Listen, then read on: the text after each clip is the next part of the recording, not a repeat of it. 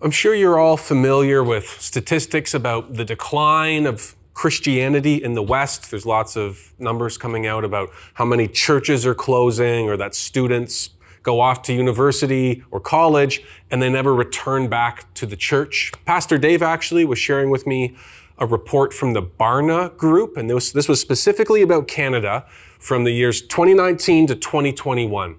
And there were all these different topics and kind of sociological research. Loneliness is spreading like wildfire in Canada. People are looking for hope.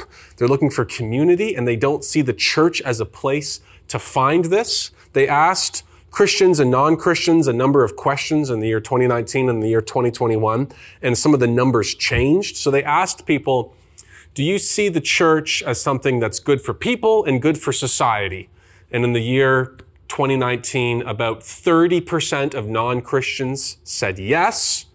But in the year 2021, that number dropped by 10%. 10% less people thought the church was something good. And when Christians answered that question, there was actually an 11% drop between those who said yes in 2019 and those who said yes in 2021. In 2 years, a 10% drop by non-Christians and an 11% drop by Christians. And when they asked the inverse of that question, when they asked, do you think that the church is bad for people? Do you think that religion is bad for society? Both non-Christians and Christians, more of them said yes 2 years later than they did in 2019. So basically, in Canada, the opinion of believers and non-believers is not getting better of the church and of Christianity. And we can ask ourselves why. Why is it that less people, at least in the West, think that religion isn't valuable, that it's not good for people, and perhaps it's that the church needs to be more relevant. We could get some better looking pastors up here, maybe.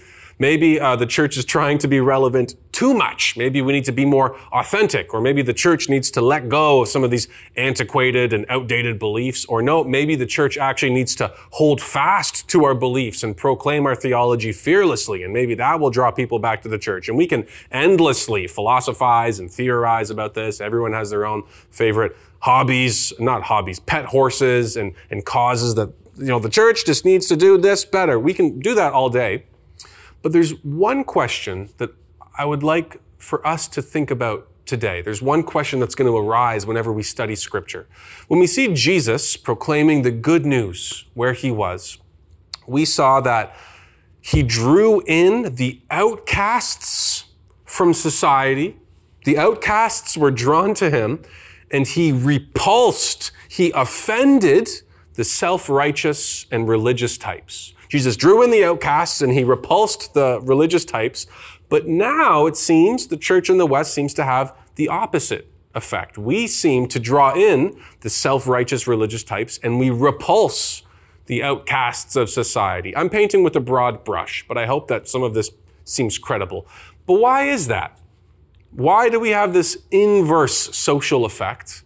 And is there perhaps something that we're doing that contributes to this? So to answer that, we're actually going to be looking at one of Christ's most offensive parables.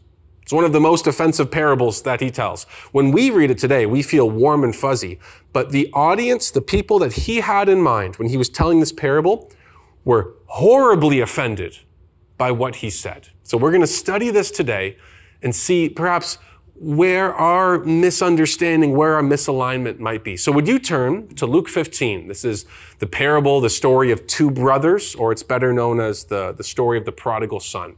We're going to be in there today. We are a few weeks in to our series called Detox during the season of Lent as we prepare our hearts and minds for what Jesus is going to accomplish on Easter. One of the things that we're doing is we're going through this short little sermon series called Detox.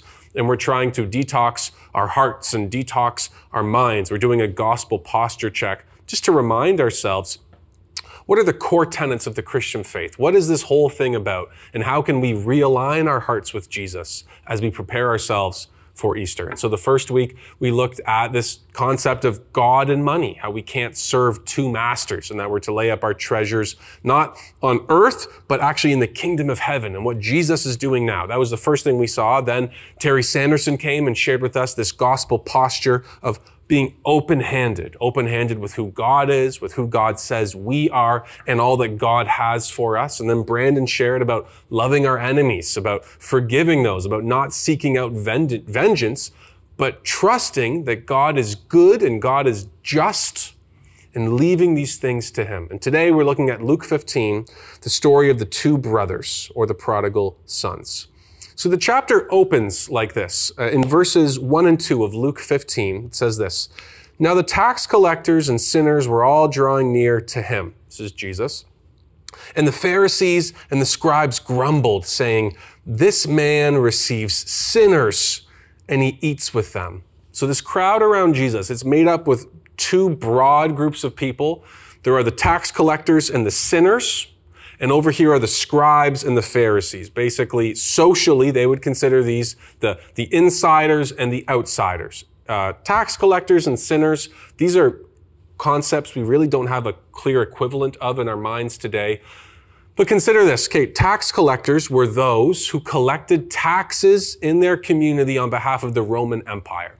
So the Roman Empire covered at the time a huge, vast amount of land. Their empire, their territory was enormous, and they raised taxes to help fund their military. Today, if there's an uprising in one part of the world, getting there and dealing with it can be done pretty quickly, just due to modern technology. Space, vast regions and amounts of land aren't big problems to be solved in and of themselves. We've got technology, missiles, jets, the whole shebang. But at this time, it might have taken a month or months for an army on one part of the Roman Empire to get over and deal with an uprising in the other part. So they couldn't just have an army that went all over the place. Instead, the Roman Empire had a massive army that was in many places at once. So they took taxes in these regions that they occupied to fund the army in that place. So the tax collector was someone from the native people that collected taxes for their occupying powers. They took a little piece off the top, they took some money for themselves, but they were the person who was actively funding the people who were oppressing the region. They were the person who sold out their own people and were helping to fund the oppressors. Okay, so these guys were on the outside. They were disloyal. They didn't care about their people in their place. They were the ones who sold out their own people for a buck. That was the tax collectors. And it says tax collectors and sinners. And sinners was kind of this generic term for those that were considered unclean. Those who were stained by their sin. They weren't allowed in the temple. There was no redeeming them. These were bad people that you wouldn't associate with if you knew what was good for you. So consider prostitutes were considered to be sinners, unclean, but also people that were just having any kind of physical deformity or disability. They thought at that time that, hey, if you had that, you must have sinned or your parents must have sinned. And they would walk up to you and say, hey, screwed up. Who screwed up? You or your parents?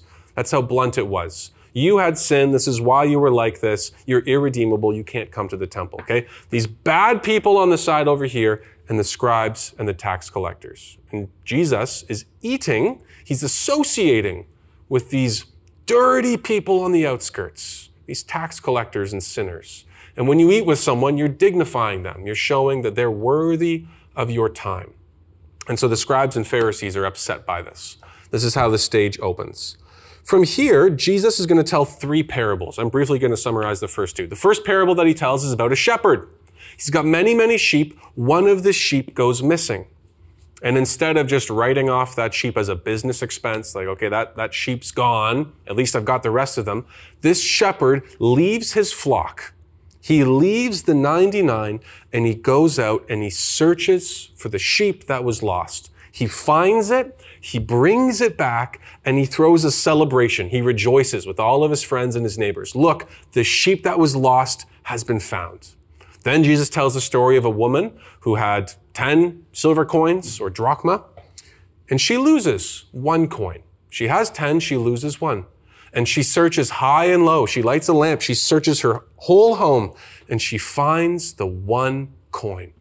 And when she finds that coin that was lost, She rejoices. She throws a great big celebration with all of her friends and all of her neighbors. Both stories show something that was lost, something that was distant, cut off, and far removed has been brought in, and there's great celebration. So Jesus tells one story. He tells a second story. This precedent, this pattern has been set, and now he tells this third story.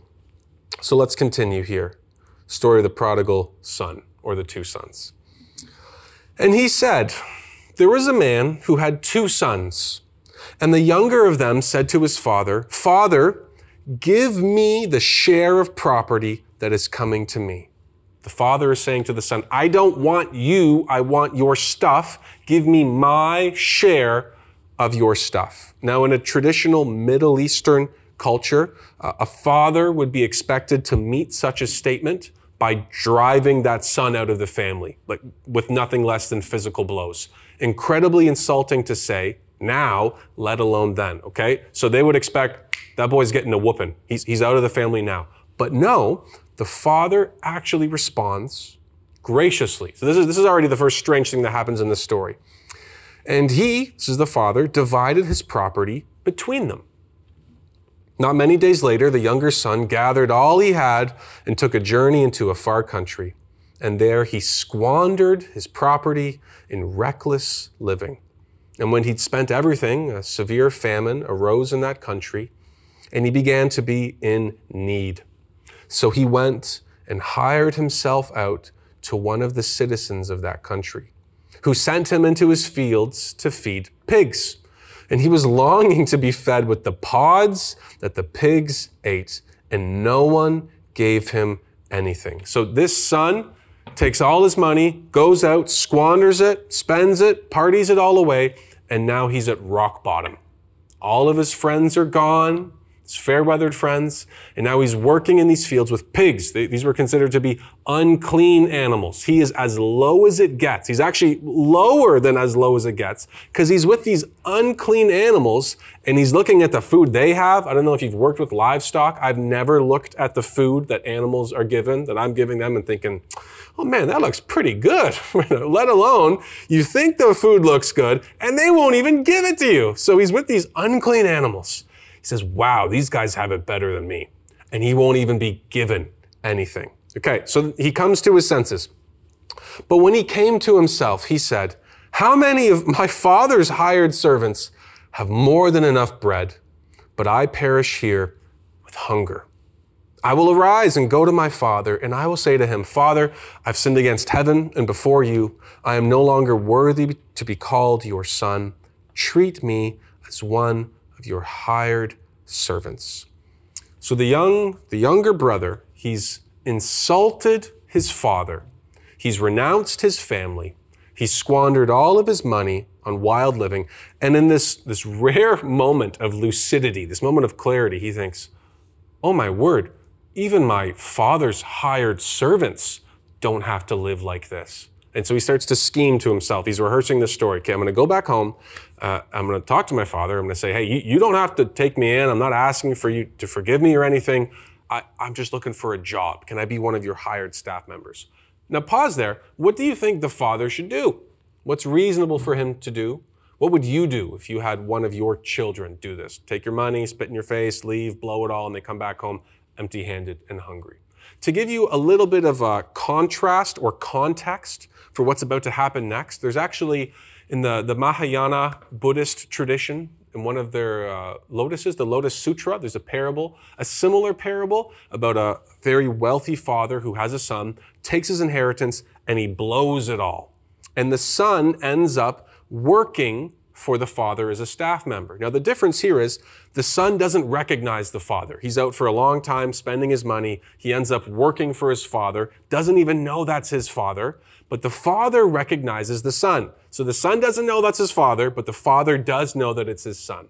And the father lets his son work for him for many, many years, for decades. And the father's watching him, and when he sees that the son has developed, he's grown in maturity and responsibility. After the son has kind of worked his way back, the father reveals his identity to him. He says, hey, guess what? I am your father, and you can come back into the family now, okay? So, and this is how the parable ends. It ends with these lines.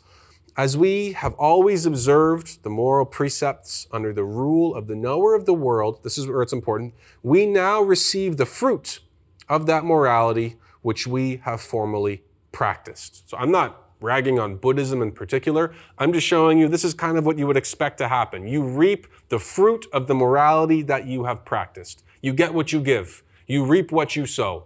And if you want things to change, you better work your way out of that pit, okay? That's what's expected. And this is what happens when the son comes home. Let's continue reading.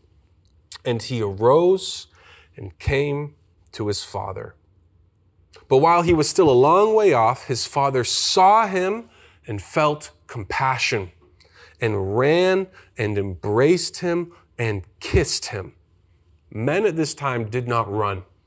Patriarchs with families and land and servants did not run. It was undignified. Yet the father sees his son a long way off. He picks up his tunic. He may have tucked it into his belt almost to make shorts, exposing his legs, and he runs down to see him. He doesn't stand from a distance with his arms crossed saying, "You got some nerve coming back here." He runs and he embraces his son.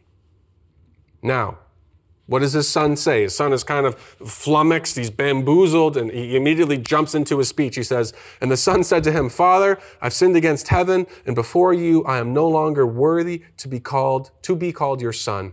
And the father doesn't even acknowledge this. He doesn't respond to this. He doesn't even dignify this by acting like his son said it. This is what he does. But the father said to his servants, "Bring quickly the best robe and put it on him, and put a ring on his hand and shoes on his feet, and bring the fatted calf and kill it, and let us eat and celebrate. For this my son was dead and is alive again. He was lost and is found." And they began to celebrate.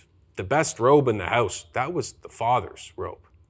And by putting it on him, this was the unmistakable sign that he had been brought back into the family. The father is saying, "I'm not going to wait till you've sufficiently paid me back. I'm not going to wait until you prove to me that you're a better person. You're here now, and I will cover you. I will cover your poverty. I will cover your shame. I will cover your nakedness. I will cover you and adorn you with my honor.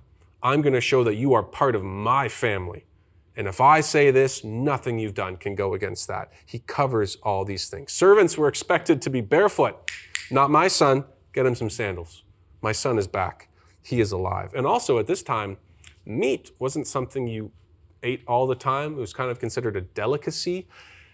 And the most expensive, the best piece of meat was the fatted calf. So it was very, very rare occasions that the fatted calf would be served. And so it was probably likely, as best as we can tell today, that the whole village would have been brought to this celebration, to this meal. This was a huge party. Immediately word spreads, everyone comes. There is food, there is celebration, and there is dancing. All of this to celebrate the restoration of the younger brother who has been restored back to life. He's been restored back to the family. He's been restored back to community. So Jesus is showing here, just in the first act of this parable, that God's love and forgiveness can pardon and restore any kind of sin and wrongdoing. Anything. He's saying to the sinners and the tax collectors, you haven't gone too far. You haven't gone beyond the reach of my saving embrace. Your sin is not more powerful than what I'm going to accomplish on the cross. The younger brother is not too far gone. The tax collector, the sinner, the prostitute, the marginalized, those who have been cast out, those who are in the shadows. Jesus is saying to them, come home. There's a place for you. You don't have to clean yourself up. If you today feel like you're too screwed up, you've done too many wrong things, that, yeah, okay, I know that message is nice, but if I'm going to come back, I've done some messed up stuff, man. You don't know who you're talking to here. Maybe I'll clean myself up. I'll get my sins together, and then maybe I'll come back to God. Jesus is saying, that's nonsense. That's nonsense. Come back to the Father now. Don't clean yourself up, but let Him cover you, your shame, your past, your sin, and your guilt with this robe, this new identity. Okay, but we're not done yet. Let's keep going. Okay. So Let's keep reading now. This is amazing news. Now the older son was in a field, and he came and drew near to the house. He heard music and dancing, and he called one of the servants and asked what these things meant. And he said to him, "Your brother is come, and your father has killed the fatted calf because he's received him back safe and sound." But he, this was the older brother, was angry and refused to go in. His father came out and entreated him, but he answered his father, "Look, these many years I have served you, and I never disobeyed your command. Yet you never gave me a young goat that I might celebrate with my friends. But when this son of yours, who has devoured your property with prostitutes, you killed the fatted calf for him?" And he said to him, "Son, you are always with me, and all that is mine is yours. It was fitting to celebrate and be glad, for this your brother was dead and is alive. He was lost and is found." So the older brother is out working in the fields. He hears hooting and hollering, music and dancing. He asks the servants, what is going on? They tell him the good news, and he is furious. The first thing that he does when he hears this celebration of the good news is that he throws a pity party. He refuses to go in. He remains outside of the party. We can see him standing outside of the door, and he's kind of publicly and visibly, he's casting a vote of no confidence about his father's actions. Then the father has to leave his celebration. He has to leave his hosting to go deal with one of his kids outside who's throwing a bit of a tantrum. Okay, you can appreciate this dynamic that's happening a bit here. And this is also a little bit demeaning for the father to have to do. He's the host, he's the lord of the household, and that he's got to go deal with this right now. This is quite the spectacle that the older brother is making of himself. And when he comes out, he's very tender with the older brother. He entreats him to come back in. And the older brother does not respond to this invitation, but he continues to insult the father again. It was kind of expected in this culture that you would address your father and your elders with these elaborate phrases of respect. You would say, most gracious father, but he doesn't address him this way. What does he say to his father? He says, "Look." That's basically like saying, "Look, you," and this is incredibly insulting, especially to do in the presence of guests. So right there, it would have been expected that the father would have taken harsh actions to him. But he says, "Look, I've served you. I've done all this for you, and I get nothing. And your son," notice he doesn't say my brother, he says, "your son, who's blown all your money on prostitutes and partying, comes back and you do this for him?" Also, actually, fun fact, by bringing the son back into the family, the younger brother, the younger brother may now again be entitled to the father's inheritance when he passes away. So the father had this much money, younger brother leaves, he takes a piece of the pie, but then he comes back, and now that he's back in the family, he still might get a bit of an inheritance. So the older brother's inheritance may now be a bit smaller because the younger brother has come back to the family. And that's interesting because if you remember the first message of our detox series about God and money, we looked at this parable of the master of the vineyard, and people are upset at his generosity, and he says to them, "Well, are you upset because I'm generous, or is your eye bad because I am good?" So the older brother may be showing here what he really loves. Interesting point. So now, how will the father respond to his older son's insults, his rudeness, his lack of deference, and his rebellion? What will he do? Will he disown the older son now? No.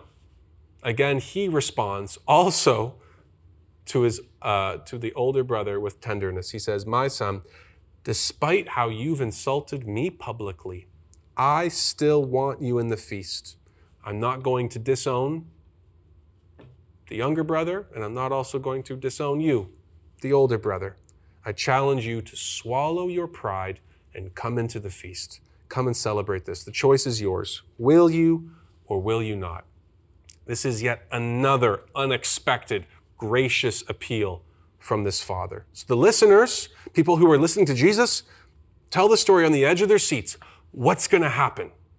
Is the older brother going to come back in? Will the family be healed? Will the brothers be reconciled to one another? What's going to happen? And then guess what? The story ends.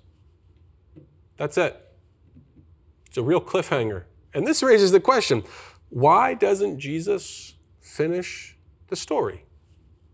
Why does he leave it unresolved like this? Why doesn't he finish it? Why doesn't he tell us what happened? Here's why.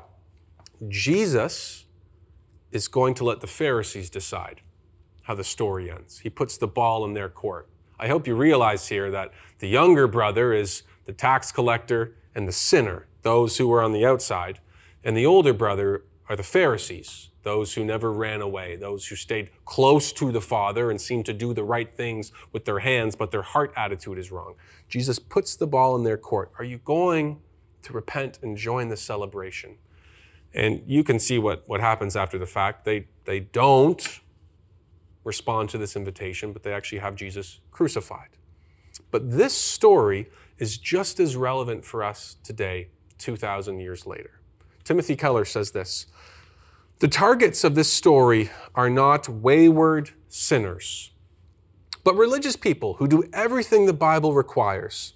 Jesus is pleading not so much with immoral outsiders as with moral insiders. He wants to show them their blindness, narrowness, and self-righteousness, and how these things are destroying both their own souls and the lives of the people around them." So this story is aimed at those who would consider themselves religious. So we're kind of in the crosshairs. We may have been younger brothers. You may be a Christian today, but Christians sometimes can tend to be older brother-ish. There's a danger for the religious person. There's a state that religious people can be in, but it's not obvious that you're in it. Because consider the younger brother. It was very, very obvious when he ran from the Father, when he wasn't in right standing with the Father, because there was a physical distance. He was literally gone, and also morally he was quite distant with what he was doing. But the older brother, he stayed at home, yet he remained more alienated from the heart of the Father than the younger brother, because he was blind to his true condition. What are two markings? Two markings of the older brother's condition. First, the older brother doesn't love his younger brother. That's very obvious. He's not joyful when the brother comes back. He doesn't celebrate when the brother comes back. In both of the stories that Jesus told beforehand, there is a searching and there is a celebrating. But in this story, there is neither. Jesus knew the Bible quite well, actually probably better than anyone else ever. And he knew the story of another set of two brothers, Cain and Abel, and how there was a proud older brother who said to God, "Am I my brother's keeper?" And so we can see here, if we're reading between the lines, that what a true older brother would have done, what a better older brother would have done, was taken responsibility for his younger brother. He would have said to his father, "Father, my younger brother has gone away. He's lost. I'm going to search for him. I will seek him out, and I will try and bring him home." That was the brother's duty, and he neglected it. He also does not join the feast. He does not celebrate this redemption and reconciliation. So question for us, will we seek the lost? Will we seek reconciliation? Do you love those who have fallen away? Does your heart break for them? That's the first question we can ask. Do we have a little bit of the older brother's heart in us? The older brother did not love the son. Also, the older brother doesn't love his father. That's interesting. It says, we see here, he doesn't obey out of love. What we see is a joyless, perhaps a duty-based or fear-based compliance. The older son, he boasts of his obedience to the father. "All these years, I've served you." Some translations say, "All these years, I've been slaving for you." A slave does not serve out of love, but out of obligation, out of fear of what's going to happen. It's nothing but duty all of the way down. And this kind of gets at the root of what drives the older brother. Ultimately, older brothers don't live out of love, but perhaps out of duty, out of fear, out of obligation. And the Christian today would do well to remember that God is not after your begrudging submission. God's not after your begrudging submission, just, okay, I'll do this thing. But God is after our joy. God is after our heart. He's after our heart first, and he'll deal with our actions after the fact. So here, let's summarize this very quickly. Younger brothers leave God to get things. Older brothers obey God to get things. Look at all that I did for you. How come I never got a goat? How come I never got to celebrate this with my friends? They don't obey God to get themselves in order to resemble him, in order to love him, in order to know and delight in him. So if, like the older brother, you believe that God ought to bless you and help you because you've done all these good things, you've worked so hard to obey him and be a good person, then Jesus may be your helper. He may be, an example, even your inspiration. But in this case, Jesus is not your Savior. You're trying to be your own Savior. You're trying to work hard enough that you can get the things that you want. Here then, with these two brothers, we see shown Christ's radical definition of what is wrong with us. Most of us, if we define what sin is, we would say sin is breaking the rules. And that is true, but it's incomplete. Because Jesus shows us a man, he shows us the older brother, who's violated, as far as we know, none of these moral rules. He hasn't done anything wrong, yet he is every bit as spiritually lost and distant from the heart of the Father as the son who was engaged in wild living. We see two people that are both separated from the heart of God. Because sin is not just breaking the rules, it is putting yourself in the place of God as Savior, Lord, and Judge, just as each son sought to displace the authority of the Father in his own life. So we must admit that we've put our ultimate hope, our ultimate trust in things other than God, and that both our wrongdoing or our right doing, our wild living or our moral behavior, we've been seeking to get around God and get control of the things that we want. So let's return to our original question. Why are people responding differently to the church today as compared to what the body of Christ was when Jesus preached? Well, we can see one thing, perhaps. The church has forgotten its message. I think that's one thing we can draw away from today. And what's part of this message? One of the things that we see in this parable is this, the message, the problem. The younger brother doesn't know he's welcome, and the older brother doesn't know he's lost. That's what we see in this parable today. The outsiders, the tax collectors, the sinners, they don't know that they're welcome in the body of Christ, that they're welcome to come back to the Father. And the Pharisees and the scribes, the older brothers, those who have done the right thing, they don't know that they're distant from the heart of God the Father. They think that their proximity equals intimacy. I've been around God or Christianity. I guess that's the Christian life, right? You just hang around, you just sit in the pew on Sunday, you just kind of soak it all in via osmosis. But you can be around God your whole life. You can learn lots about him, and you can not know him personally. Younger brother, watching today, you are loved. What you've done is wrong, and you already know that. Come home. Older brother, you are loved, and what you've done is wrong, but you probably don't know that. Come home. Older brother, your good doctrine on its own will not save you. Your good living on its own will not save you. The only thing that will save us is union with the one who conquered sin and death. And if you don't have that, you are still dead in your sins, and you are alienated from the heart of the Father. Do you know him? Do you know Jesus? Do you know the true older brother, the real older brother, the better older brother, who sought us out when we were far from the Father, who sought us out and who brought us home at great expense to himself so that we could be reconciled with God and brought into this great family of faith? Do you know this? Do you love your brother? Do you love your sister? Do you love your father? We can ask these questions today. Do I make the discarded feel welcomed? Do I make them feel welcomed in the body of Christ? Do I love God or do I love what he gives me? Do I obey out of joy or do I obey out of duty? Are we here at Bayview Glen a church that welcomes the younger brother, that welcomes the younger sister, the person who is wayward, and tells them there's plenty of room at the table? Are we the place that reminds the older brother and reminds ourselves that we all need to be put back in right relationship with the Father? That we first receive God's love, and then our good lives, our good works, and our good deeds follow from that. But it's not working harder to get God's love, but we receive the love of the Father, and we are transformed by that, and there are outward manifestations of this. So church, let's respond to this beautiful invitation to once again come home and invite those to the love of the Father.